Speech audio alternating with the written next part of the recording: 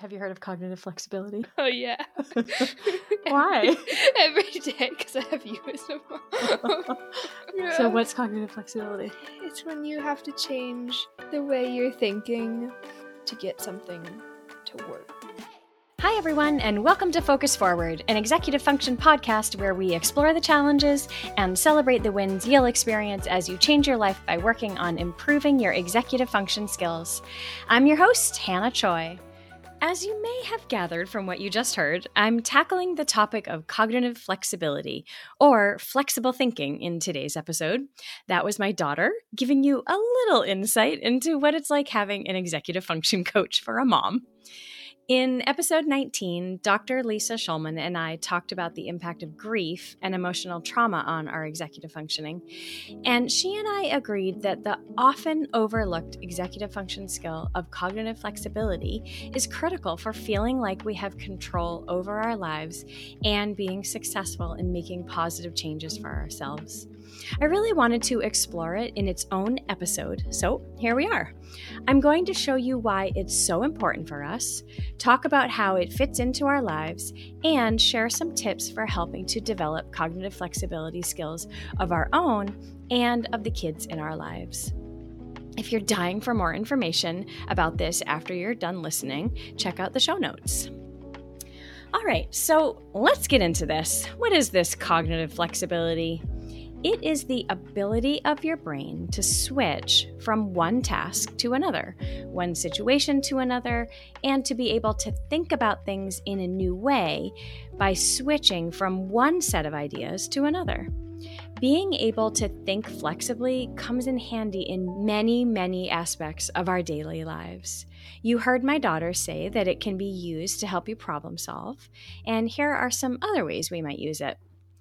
Okay, so when you find out there's a new and pretty major update to an app you've always used, you now need to use a different set of steps to complete the same task as before. That's cognitive flexibility. If you are a kindergarten teacher and you're talking with your students about kindergarten-y things, and then your school principal comes into the classroom, you use cognitive flexibility to talk with the principal in a different way than you are just talking with your students. If the way that you studied in high school or kept track of your homework assignments does not seem to be working as well in college, you'll need to use cognitive flexibility to figure out a new system. And one more, because I'm not kidding, cognitive flexibility really does come in handy in all aspects of our lives. Okay, so you're sitting at the dinner table for Thanksgiving, and your uncle, who has completely opposite political views than you, is praising a politician you dislike. Being able to defend and explain your point of view while also seeing and at least trying to understand how he could believe what he believes, that requires cognitive flexibility and some patience. My son, who plays the violin in a 5th grade townwide orchestra, shared how he used cognitive flexibility the other day. Can you think of an example of how you used cognitive flexibility today? Well, today after school, I had orchestra practice, and I had realized that my music, which was in my backpack, we had dropped it off at home, so I didn't have my music. So I was like, oh no, I don't have my music. But then I realized that I could just use my stand partner's music and everything would be okay. Yeah. So your flexible thinking, cognitive flexibility helped you relax and realize it's going to be fine. Yeah. Great. I'm so glad that you thought of that. Mm-hmm. Did you feel better after you thought of it? Yeah. Oh, good. Okay. So we can see that cognitive flexibility is helpful in our day-to-day lives. But are there long-term benefits to being cognitively flexible? Studies have found that greater cognitive flexibility is associated with favorable outcomes throughout our lives, such as better reading abilities in childhood, higher resilience to negative life events and stress in adulthood, higher levels of creativity in adulthood, and better quality of life in older individuals. Cognitive flexibility does not work on its own. It happens in our brains with the help of some other partner EF skills. Attention. We need to pay attention to what we're doing and also notice what has changed, what you were doing before, what you need to do now, and how they're different. Working memory. We need to remember the new rules or the new actions that have been created for whatever task needs to be completed. And this could be in school, at work, or in our homes. Self-regulation. We need to be able to inhibit or stop doing what we used to do and now do the new thing. And also being able to regulate our emotions when we're switching to a new way is helpful. Planning and prioritizing skills can help too. We can use them to figure out the best order of the new steps that we'll have to take and see the value in prioritizing the new way of doing things over the old way. And our good old friend metacognition plays a big part in it too. Being able to understand our own thinking can really help us change it. Cognitive flexibility becomes largely mature by the age of 10. But these skills continue to improve throughout adolescence and into adulthood. And like all the other executive function skills, they reach their peak between the ages of 21 and 30. But as we know, everyone varies in where their strengths and challenges are. We hear idioms and phrases in everyday language that reference cognitive flexibility. People may say they used mental gymnastics to figure something out, or that they need to wrap their head around something. We also hear references to the idea of cognitive inflexibility or rigid thinking. The idea is that you can't teach an old dog new tricks, and describing someone as stuck in the mud. You might be familiar with this rigid thinking as showing up as stubbornness or strong willpower. Know anybody like that?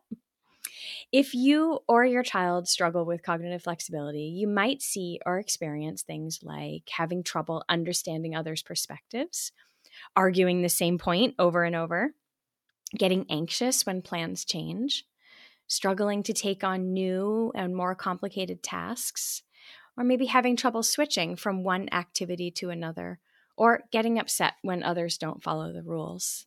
At times, even as adults, we struggle with thinking flexibly. And this doesn't mean that we haven't matured into our fully flexible prefrontal cortexes. Sometimes we just don't want to be flexible. Sometimes it feels easier to keep things as they were because it requires effort, a new way of thinking, changing the way we've done something, or admitting that maybe the way that we've done something is not necessarily the best for us or the situation. It requires us to use all those related EF skills that I mentioned earlier, and this is a lot of work. And it also requires some level of risk-taking. If we take the risk of thinking about doing something another way, we might accidentally come up with a new idea that could possibly work, which we'll then have to try to see if it does. And for some people, trying new things and taking those risks, thinking differently, can be a little uncomfortable. I know it is for me sometimes, especially when I think it's going to be hard. One thing that can make it a little easier is having someone along for the ride. If cognitive flexibility is difficult for you, I suggest finding someone who can support you, meeting you exactly where you are. I believe it can really, really help to make those uncomfortable new decisions a little easier and sometimes give you that gentle push you need to get out of your own way. This person could be a friend, a colleague, a teacher, a sibling or parent, or an executive function coach or a life coach. We can ask for advice or hear shared experiences, run our new ideas by them, or brainstorm some when we're having trouble thinking of any. We can also ask them to provide feedback and some accountability. This makes me think about something that my former client Andrew shared with me. You might remember him from our ADHD Awareness Month episode. What you said about having somebody on your side, the value of that in and of itself cannot be overstated. That was one of the most meaningful parts of coaching, was just knowing that I could show up as I am and you met me exactly where I was. There was no expectation that I was supposed to be anything other than what I was at that moment in time. And we were going to meet there, and then we were going to figure out where we wanted to go, and then we would make some plans to get there. So basically, I'm saying that making positive changes to our habits and in our lives often is hard. So having some confidence to do this, to take these risks, can really help. In order to find that confidence, we must find things that truly work for us. To find these things, we must be able to use our cognitive flexibility, access it, to imagine that things can even be done differently than we're currently doing them. And we don't have to do this hard work alone. Let's all make sure we've got someone to support us. In addition to making changes to how we do things, cognitive flexibility can help us in other major areas of our lives. It helps with resolving conflict by helping us be able to see other people's perspectives. Remember the uncle at the Thanksgiving table? And figure out how to compromise by imagining a solution to a common goal. This compromised solution may require giving up some of our own desires, but cognitive flexibility helps us to see how even without the desires that we had to sacrifice, we can still reach some kind of agreement. Cognitive flexibility also helps us cope with major changes and stressors by giving us the powerful tool of self-efficacy. Self-efficacy is the ability to feel like we have control over our lives and our choices. When we're in the middle of a major life change, such as a divorce or the loss of a spouse or a major cross-country move, feeling like we have some control makes a huge difference. When thinking flexibly comes easily to you, it can make all of these changes much easier to handle. Dr. Schulman shared some great ideas about this, so if you haven't listened to the conversation yet, I highly recommend checking it out.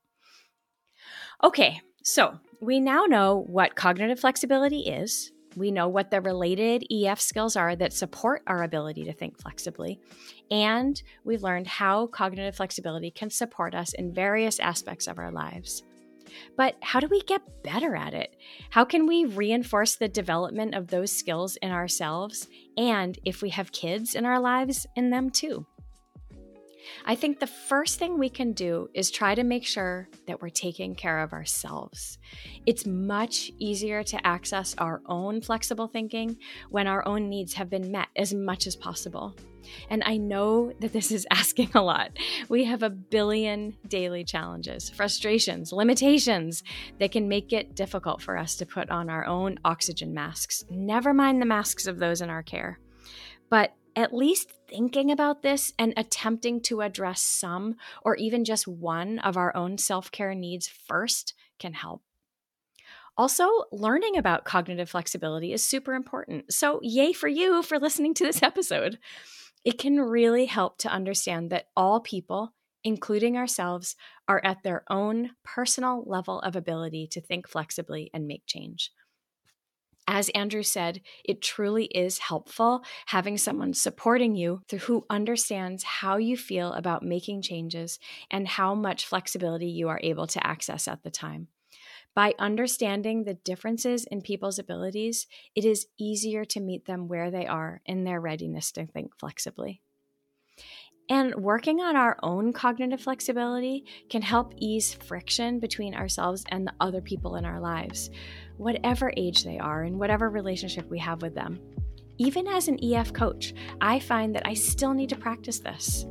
I have a client who's a freshman in college, and I was having trouble understanding why he did not want to put specific times to study on his calendar. When I asked him to explain his thinking to me, he shared that he's learned that if he does schedule it and then lets it slide, even just once, it's like a slippery slope, and then he'll start letting the other things slide too. For me, this is not the way I work. I love scheduling work time. I had to think flexibly to understand his perspective. This kind of stuff happens all the time with my own kids too. But by having that conversation, figuring out the difference in thinking, and working together to understand each other's perspectives, it can make a big difference and also reduce some of that friction and frustration that we feel when we butt heads with our kids. You might argue back that my client should use cognitive flexibility to try out my way of scheduling his study times. But he knows himself. He knows that it won't work. So I needed to give him the autonomy and the space to make that decision to do it his way. If he did not know himself so well and just didn't want to try it, I might have encouraged him to at least just try it once and see how it felt. But ultimately, it would be up to him. His own flexible thinking will develop on his own timeline. There are a lot of activities and tools that are helpful for practicing flexible thinking. I'll share some here, but check out the show notes for more ideas. As we coaches always say to our clients, when you're trying something new, start small. Maybe if you always cook the same few meals, you could try a new recipe. You could try driving a different way to work or a new route on your morning run. This reminds me of the conversation I had with Rachel Holstein-Lowe in episode 12. We talked about how you can practice mindfulness by doing something in a different way than you usually and automatically do. So you could brush your teeth with your other hand or dry yourself off with a towel in a different order than you normally do. The practice of mindfulness has been shown in studies to help in many ways, including improving your attention and your ability to think flexibly. A tool that I really like to use is called zooming out, or the 30,000-foot view. This tool works by challenging yourself to look at a situation from different perspectives. For example, my daughter was feeling really stressed out by an upcoming math midterm exam. Because she was in it and feeling completely overwhelmed, I tried to support her cognitive flexibility by encouraging her to zoom out to the day of the test and imagine how she'll feel. Then I asked her to consider how she'd feel if she zoomed out even more to the week after the test, and then to this coming summer, and then even more to when she's graduating from high school. This exercise helped her get out of her current state of thinking and helped her see that, yes, in this moment, it feels like everything, but truly, it's just a blip, a fraction of her life. Another thing that can be helpful for supporting cognitive flexibility is the concept of a growth mindset. A growth mindset is a belief that intelligence and our abilities are not fixed, that we can change, we can learn, we can grow as humans, especially when we learn to think flexibly and find out what areas we are strong in and what areas might need some extra support and what areas maybe we should completely avoid. I may have wanted to be a doctor growing up, but memory and word recall are not my strong points, so being a doctor would probably not have been the best career choice for me. There's a great activity that supports the development of cognitive flexibility from Stephen Covey called the Circles of Concern, Influence, and Control. Okay, so if you can imagine a target with 3 concentric circles, the outer circle represents things you are concerned about. The middle circle are the things you have some influence over. And the small center circle represents the things you actually have control over. Thinking flexibly here helps you figure out where the various aspects of your life fit into this target. During the lockdowns of the pandemic, you might have placed the spread of COVID-19 as something that concerned you, but you had no true influence or control over it at all. If you worked from home, you would have had some influence over your workspace by setting up a nice desk in a separate area of the house, but you would not have been able to control any potential interruptions completely. Washing your hands frequently and wearing a mask when you went out for groceries could go in the middle circle as something that you could control. Learning to be flexible in your thinking here can ease some of the anxiety and pressure we may feel when we're trying to control things that we actually only have influence on, or perhaps cannot control at all. For younger kids, you could play a divergent thinking game. Find objects around a house and think of things that the objects could be other than what they truly are. This cup is not a cup. It's a swimming pool for a fairy. This pencil is not a pencil. It's a balance beam for the Caterpillar Olympics. And that tree is not a tree. It's a portal to another world. And that's our show for today. I hope you are able to find your portal to a new world of possibilities using your newfound or more developed cognitive flexibility skills. Thank you so much for taking time out of your day to listen. Help us help others to learn about executive function skills such as cognitive flexibility by sharing our podcast with your colleagues, your family, and your friends. You can subscribe to Focus Forward on Apple and Google Podcasts, Spotify, or wherever else you get your podcasts. If you listen on Apple or Spotify, give us a boost by giving us a 5-star rating. Sign up for our newsletter at beyondbooksmart.com/podcast. We'll let you know when new episodes drop, and we'll share information related to the topic. Thanks for listening.